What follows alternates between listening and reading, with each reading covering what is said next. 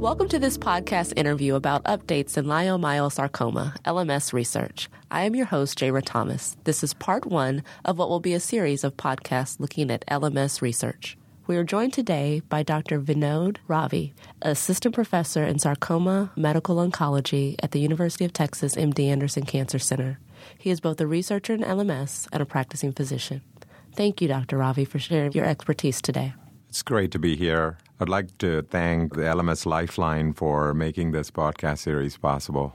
Great. Let's go ahead and just jump in here. Even though LMS is a rare disease, MD Anderson has developed quite a database on these cases. Could you share with us a number of those cases and what the benefits of having such great research is? Sure. Over the years, we have seen over 4,000 cases of Leiomyosarcoma here at MD Anderson since our doors opened in 1944. Almost half of these patients tend to have metastatic disease at presentation, and the volume of patients has steadily been building over the years, and currently we see anywhere between about 130 to 160 patients with Leiomyosarcoma every year. Having a critical mass of patients is absolutely essential for establishing a strong research program, especially in the setting of a rare disease such as Leiomyosarcoma.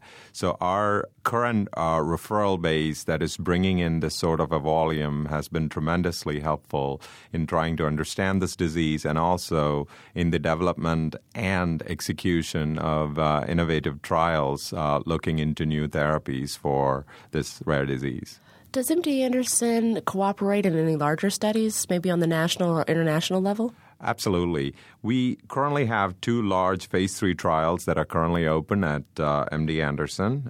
These are multi-institutional trials that are done in close collaboration with our colleagues in other cancer centers here in the U.S. In the past, we have also had trials where we enroll patients on both sides of the Atlantic, cooperating with our European collaborators as well. So it's often a joint effort in order to seek answers for this particularly rare disease. So, of all this combined research has uncovered, what are the current ideas on best treatments? So the patient population that we see can be broadly divided into localized disease and ones with metastatic disease. In both of these particular subsets, we use systemic chemotherapy options quite widely. In localized disease, they often have chemotherapy followed by surgical resection, and this is a curable subset. In metastatic patients, almost all of these patients are treated with systemic chemotherapy with introduction of surgery as and when required to control symptoms. The primary treatment regimen that we use in patients with localized disease is a combination of gemcitabine and docetaxel. And if this particular regimen does not work, we use adriamycin-based chemotherapy. These patients get chemotherapy followed by surgical resection, and that usually marks the end of the treatment, and then they are followed over time. For metastatic disease, patients who have disease in multiple places in their body would be treated with a combination of gemcitabine and docetaxel or an adriamycin-based combination therapy for a pre-specified number of cycles, maybe 4 to 6 based on patient tolerability, and then they would enter into a chemotherapy break. Treatment is not reinitiated until there are more symptoms or evidence of progression of disease on imaging. Cytotoxic chemotherapy with the above-mentioned 2 regimens forms the mainstay of the traditional chemotherapy options that are available for patients with leiomyosarcoma. There are other investigational agents and some targeted therapies that we use for the treatment of leiomyosarcoma. I understand clinical trials have been completed on 2 new drugs, sorafenib and pazopanib. Could you tell us a little bit more about these drugs? Absolutely.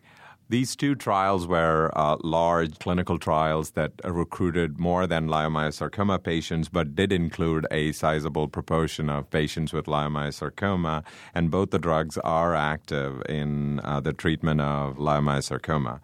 Both drugs fall into the category of anti-angiogenic agents. They suppress the growth of blood vessels since a tumor requires new blood vessels to be laid out in order to supply food and oxygen to the growing parts of the tumor. Suppressing this particular activity has been particularly useful in the management of several tumor types, including leiomyosarcoma. These particular drugs also have activity on inhibiting other proteins, and that particular activity may also be contributing to the anti-cancer efficacy of the drug.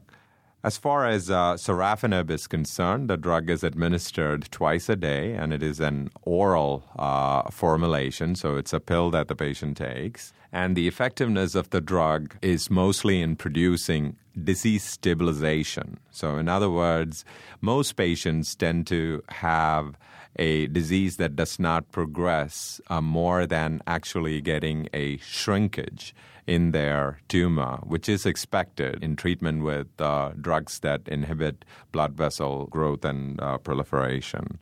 As far as pazopanib is concerned, its activity is also very similar to sorafenib and also acts through a similar mechanism. Pazopanib is also an oral formulation.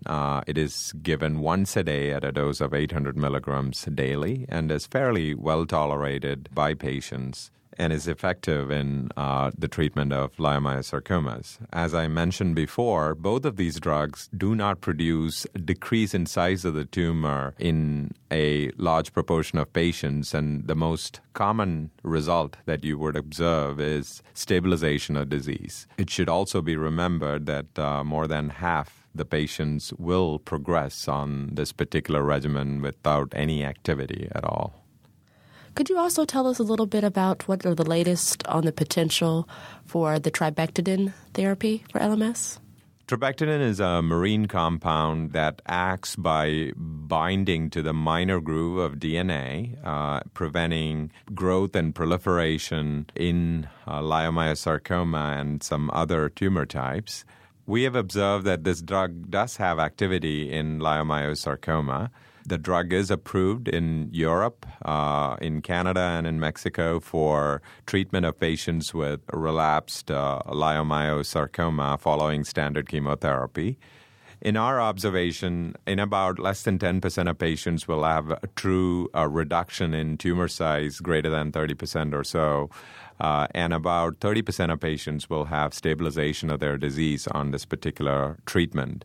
The drug is therefore certainly active, and we look forward to having this approved here in the U.S. so that patients can get access to this particular agent for the treatment of their sarcoma, especially leiomyosarcoma.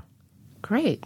Well, thank you for sharing all of that wonderful information on LMS research here at MD Anderson and globally for that matter. Again, we look forward to upcoming podcasts, and we thank you for sharing your expertise. Thank you for having me.